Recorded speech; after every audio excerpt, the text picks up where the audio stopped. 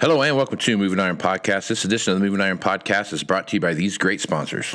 Axon started out of a passion for keeping agriculture moving. Imagine having 100 years of tire and wheel knowledge in your back pocket the next time you sell a piece of ag equipment. To find more or become an Axon dealer, please visit axontire.com. This podcast is also brought to you by Valley Transportation. Valley Transportation has been hauling ag and construction equipment across the country for the past 33 years. Call Parker at 800-657-4910 or go to valleytransinc.com for all your trucking needs. At Valley Transportation, our goal is to help you reach yours. This podcast is also brought to you by Ag Direct. No matter how you buy your ag equipment, from a dealer, auction, or a private party, Ag Direct can help you finance it. You can even apply online at agdirect.com. Learn more about your financing options at agdirect.com. Moving higher in the 21st century. Hard-working people working hard for you and me. Moving higher, time and time again. Through the years you'll find us here. Moving higher. Hello and welcome to Moving Iron Podcast Markets with Shawn Hackett. This edition of the Moving Iron Podcast is brought to you by Axon Tire, helping dealers move more iron for the past 100 years. For more information, go to axontire.com. Valley Transportation has been hauling ag and construction equipment across the country for the past 33 years. Call Parker at 800-657-4910 for all your trucking needs at Valley Transportation. Our goal is to help you reach yours. And no matter how you buy ag equipment, from a dealer, auction, or a private party, Ag Direct can help you finance it. You can even apply online at agdirect.com. Learn more about your financing options at agdirect.com. Shawn Hackett is with Hackett Financial out of Boca Raton, Florida, and he's nice enough to come on a couple times a week to talk about what's going on in the market. So, Shawn, how you doing this morning?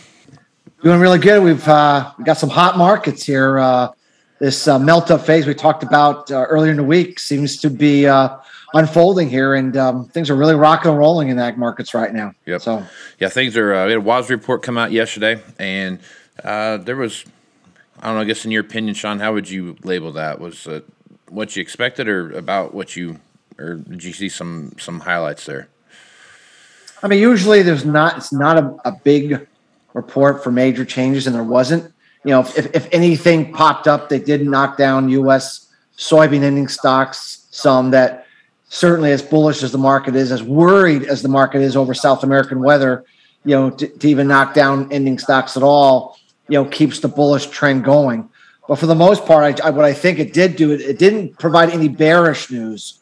And so the trend is your friend until it's not. So I think the market took the report, it paused for a second and said, we don't see anything to change our mind. We're still worried about South America. And then the market's powered ahead, you know, about, you know, half hour after the report got released. And, you know, soybeans tonight this morning making new highs again. So overall, you know, I'd expect much bigger reports coming up here in the planting intentions report at the end of March and the quarterly grain stocks at the end of March. Those tend to be some really big market movers. So I would brace for those reports to be something more impactful than this one was. Right on. Yesterday, China had some news that came out talking a little bit about their intentions for cotton over the next year, that they were dramatically going to buy less cotton than they bought in 20 over the last 6 months, basically what they're saying. Obviously, China's one of those wait to see what they do before, don't really listen to what they say types. But, you know, you saw the market yesterday in cotton take a fairly big hit. I think it was down 79 points or something like that, something along those lines. But I guess as you take a look at that kind of rhetoric coming out of China, you've talked about it a little bit on here before. Do you feel like that more solidifies what you've talked about, or are you still kind of in that wait and see mode? Well, I mean, I agree with their assessment. I mean, I believe their exports are going to be way off. I believe they stockpiled a lot. I believe the economy in China is in pretty severe slowdown due to the real estate problems they're having over there, plus the extreme, no tolerance policy for COVID that continues to lock down 15, 20 million people at a time. And so I think, that's part of our thesis. We talked about this, Casey, that, their exports would likely start to fall off. And if we get those acres planted, that the current price level is definitely encouraging. And with any kind of good weather at all, we're going to have a considerable amount of extra wheat lying around a year from now than today, which really makes, the possibility that the prices we're setting now, not only for the old crop, but for the new crop, could be pretty good price highs for the rest of the year, unless we got a really, really impactful, weather shock sometime over the summer. Yep. Okay. Let's jump over and let's hit a couple other things real quick. The dairy market, again, we talk about that on Thursdays, and as you look what's going on there, there's still been some very stable movement there. I mean, it's holding the line there at that 20 plus to 21 range pretty regular. As you look what's going on there, demand seems to be there, and you're still seeing some record prices out there for dairy right now. The biggest problem for dairy right now is no one's growing production, Casey. I mean, we're flattened down. Europe's flattened down. New Zealand's down. So even if demand softens some, it's very, very unusual for global production to be down for any extended period of time. At the same time, we're looking at milk prices domestically in China that still remain near all-time highs or close to it. And that means they're buying a lot of milk powder. That's what they like, buying a lot of milk powder, and they have been buying a lot of milk powder. So we're flirting with all-time new highs in Class 3 milk and Class 4 milk for the second quarter. So you know how chart patterns work, Casey. Either this is a reason for the market to correct, or this is a reason for the market to just blast off. We've had a $30 forecast on Class 3 and Class 4 prices that we made a year and a half ago that we thought would happen later on in 2022. It's possible, given the way things are playing out with markets, that maybe we're just going to do it right now. We're not totally sure about that yet, other than to say that prices are quite a bit stronger for longer than we thought they would be. So I guess my point is we remain bullish this market. It's just a question of can we get a setback now, or are we just going to get to put the full price increase now? And we'll soon find out. Markets don't tend to stay right around all-time highs. They either blow through them or they correct. And so that's where we're at. And so we'll have to just monitor that. We'll look at our smart money algorithm, a lot of our technical work, relative value work, to see if we can get a better handle on how this pathway is going to go. But definitely a bullish time, and dairies are making some money finally. Yeah. So let's talk about sugar for a little bit. So sugar price was up there around 20 cents or so, right coming in towards the end of the year. And as you take a look what's happening now, there's been a slow erosion of the sugar price down to about 18 cents right now. You talked about that a little bit at the in that September-October timeframe, that as some other supplies came online via the Indian and the Southeast Asia sugarcane crops started to come to market, you would start seeing some erosion there. We're starting to see that now. Do you feel like sugar's hit a bottom, or do you still see some further slide there? I think most of the surplus supply that was coming from Asia, India, and Thailand that we talked about has impacted the market. Right now, where crude oil prices are, the need for more ethanol consumption, obviously sugar is an important input for producing ethanol in Brazil. We saw a press release in India that they're going to be diverting record amounts of sugar to produce ethanol in India. So that will remove some of the exportable supplies that they would have had otherwise. So long as crude oil, stays strong, we think the ethanol demand pull story is going to keep this market from going much lower. Remember, sugar production is greatly impacted by El Nino, meaning production is negatively impacted in Asia by El Nino. If you look at some of the bigger moves higher in sugar over the last 25 years, is when you can go from a La Nina to an El Nino, you tend to see big price rises in sugar. That's not today, but we're very confident that we're moving towards an El Nino, later this year.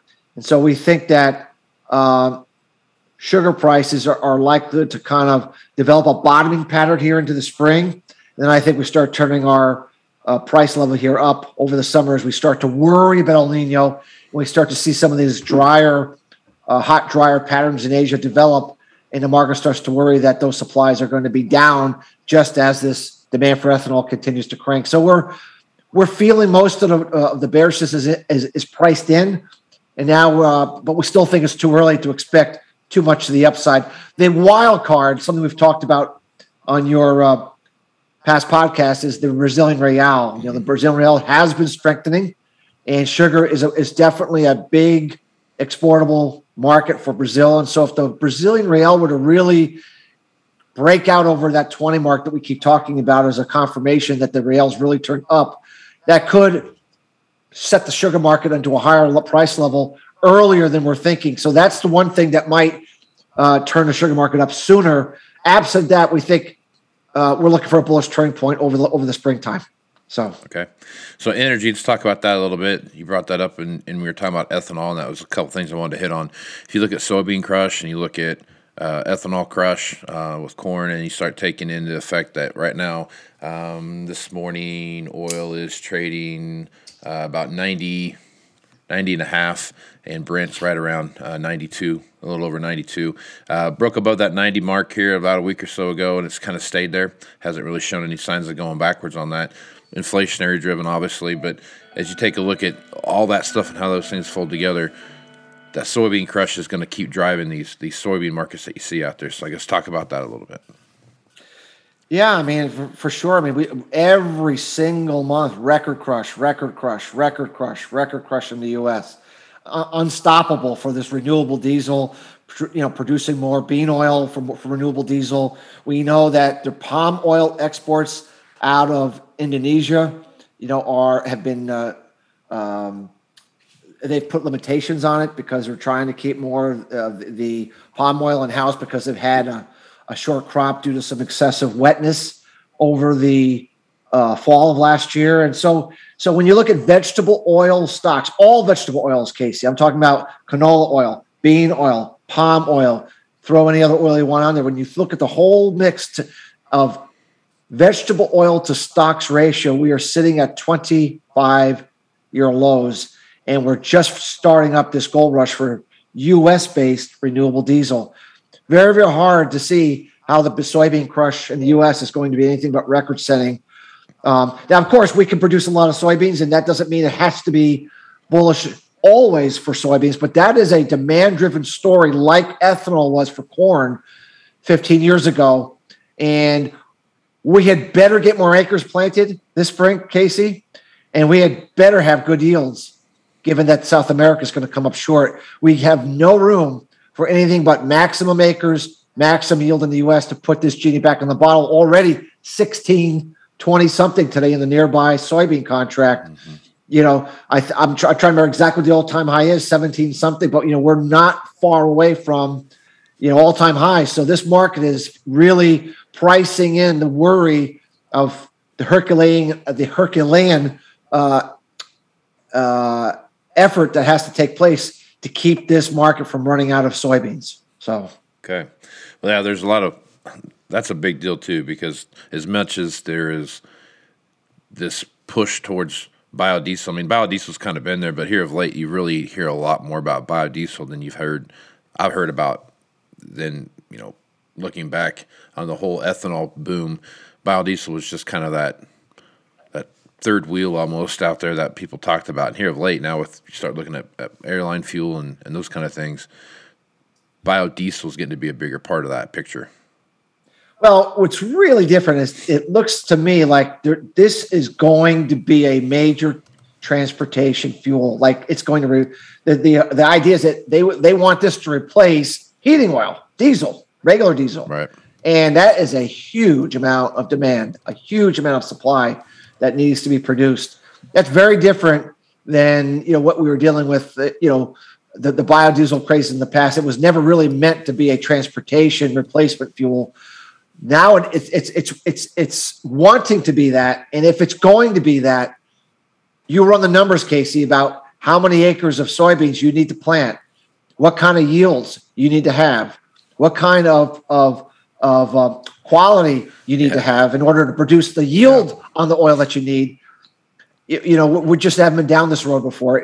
Like I said, it's 2002, 2004 gold rush in ethanol where we knew something big was happening. We didn't know all the rules yet or how it was going to turn out, but we knew that the demand was going to be pretty insane for a while. And we're at that point where we're resetting the rules of supply and demand, because we've never seen this before. So I think the soybean market is recognizing it needs to be at a different price level until it can figure out exactly what the nature of this new set of rules that we're trying to develop.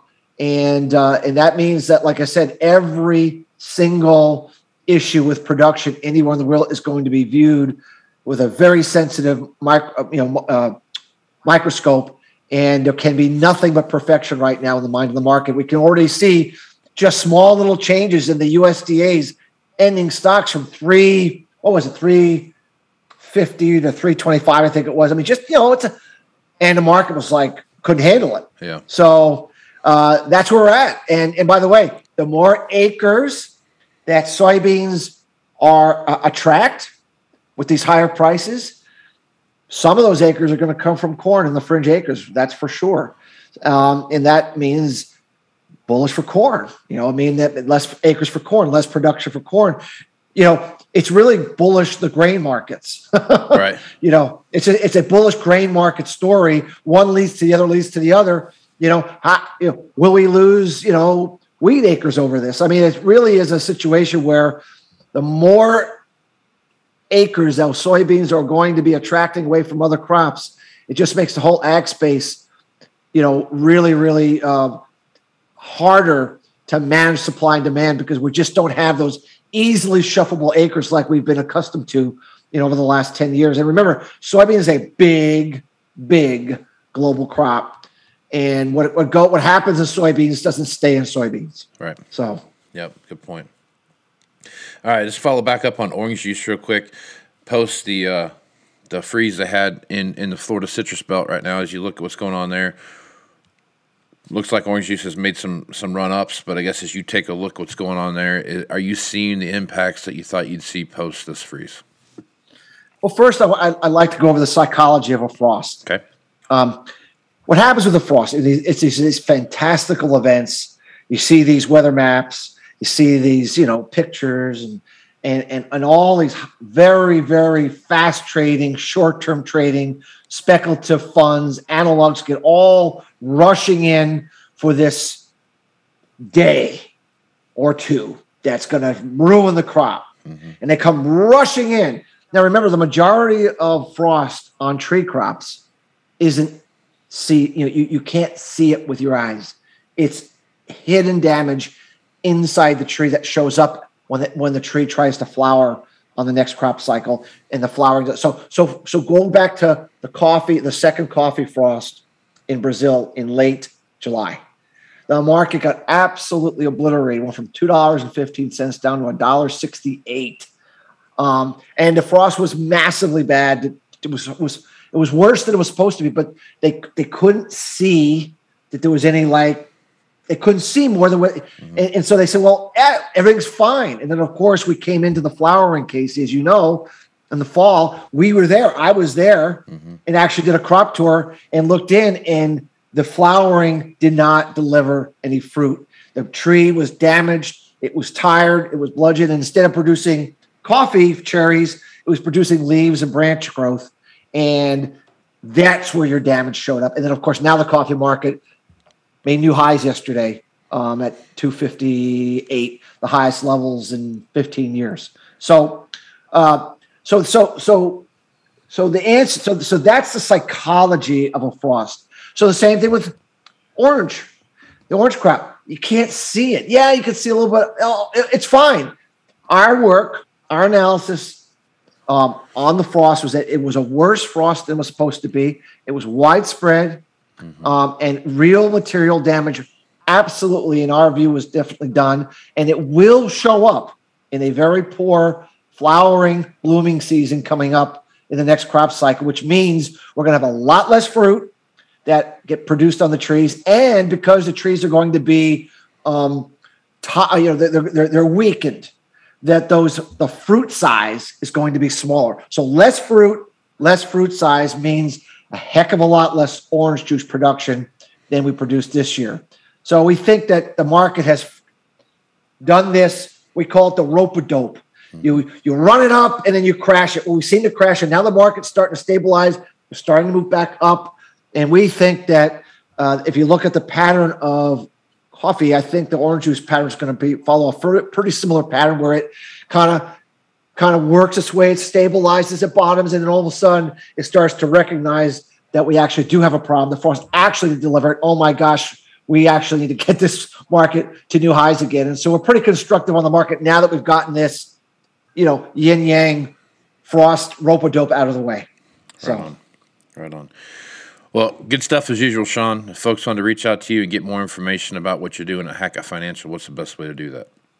Our website is Hackett, Hackett, advisors.com. We have podcasts, we have white papers, sample reports, we have interviews with you to get everyone an idea of what we do, how we think, and to see if some of our information could be of value to your listeners. Right on. Well, Shawn, appreciate you being on the podcast, man. Thanks, Casey. Always glad to be here. Right on. I'm Casey Seymour with Moving Iron Podcast. Make sure you check me out on Facebook, Twitter, and Instagram. That's where you find the latest editions of the Moving Iron Podcast. Also, go to movingironllc.com for all the latest editions of the Moving Iron Podcast, blogs, and also information about the Moving Iron Summit coming up here in Nashville, Tennessee. That's September 6th, 7th, and 8th. And those will be listed. All the information is listed there. So if you need more information, though, and you have a finite question, give me a call or shoot me an email at movingironpodcast at movingironpodcast.com, and I'll get back to you as soon as I can. So with that, I am Casey Seymour with Shawn Hackett. Let's go move some iron, folks. Out. Axon Tire is going to have more tips, tricks, and client advice throughout the year and in September at the Moving Iron Summit in Nashville. If you're looking to sign up for the event, please head over to movingironllc.com. We hope to see you there. Valley Transportation has been hauling ag and construction equipment across the country for the past 33 years. Call Parker at 800-657-4910 or go to valleytransitinc.com for all of your trucking needs. At Valley Transportation, our goal is to help you reach yours. And no matter how you buy ag equipment from a dealer, auction, or a private party, AgDirect can help you finance it. You can even apply online at agdirect.com. Learn more about your financing options at agdirect.com. Moving higher in the 21st century.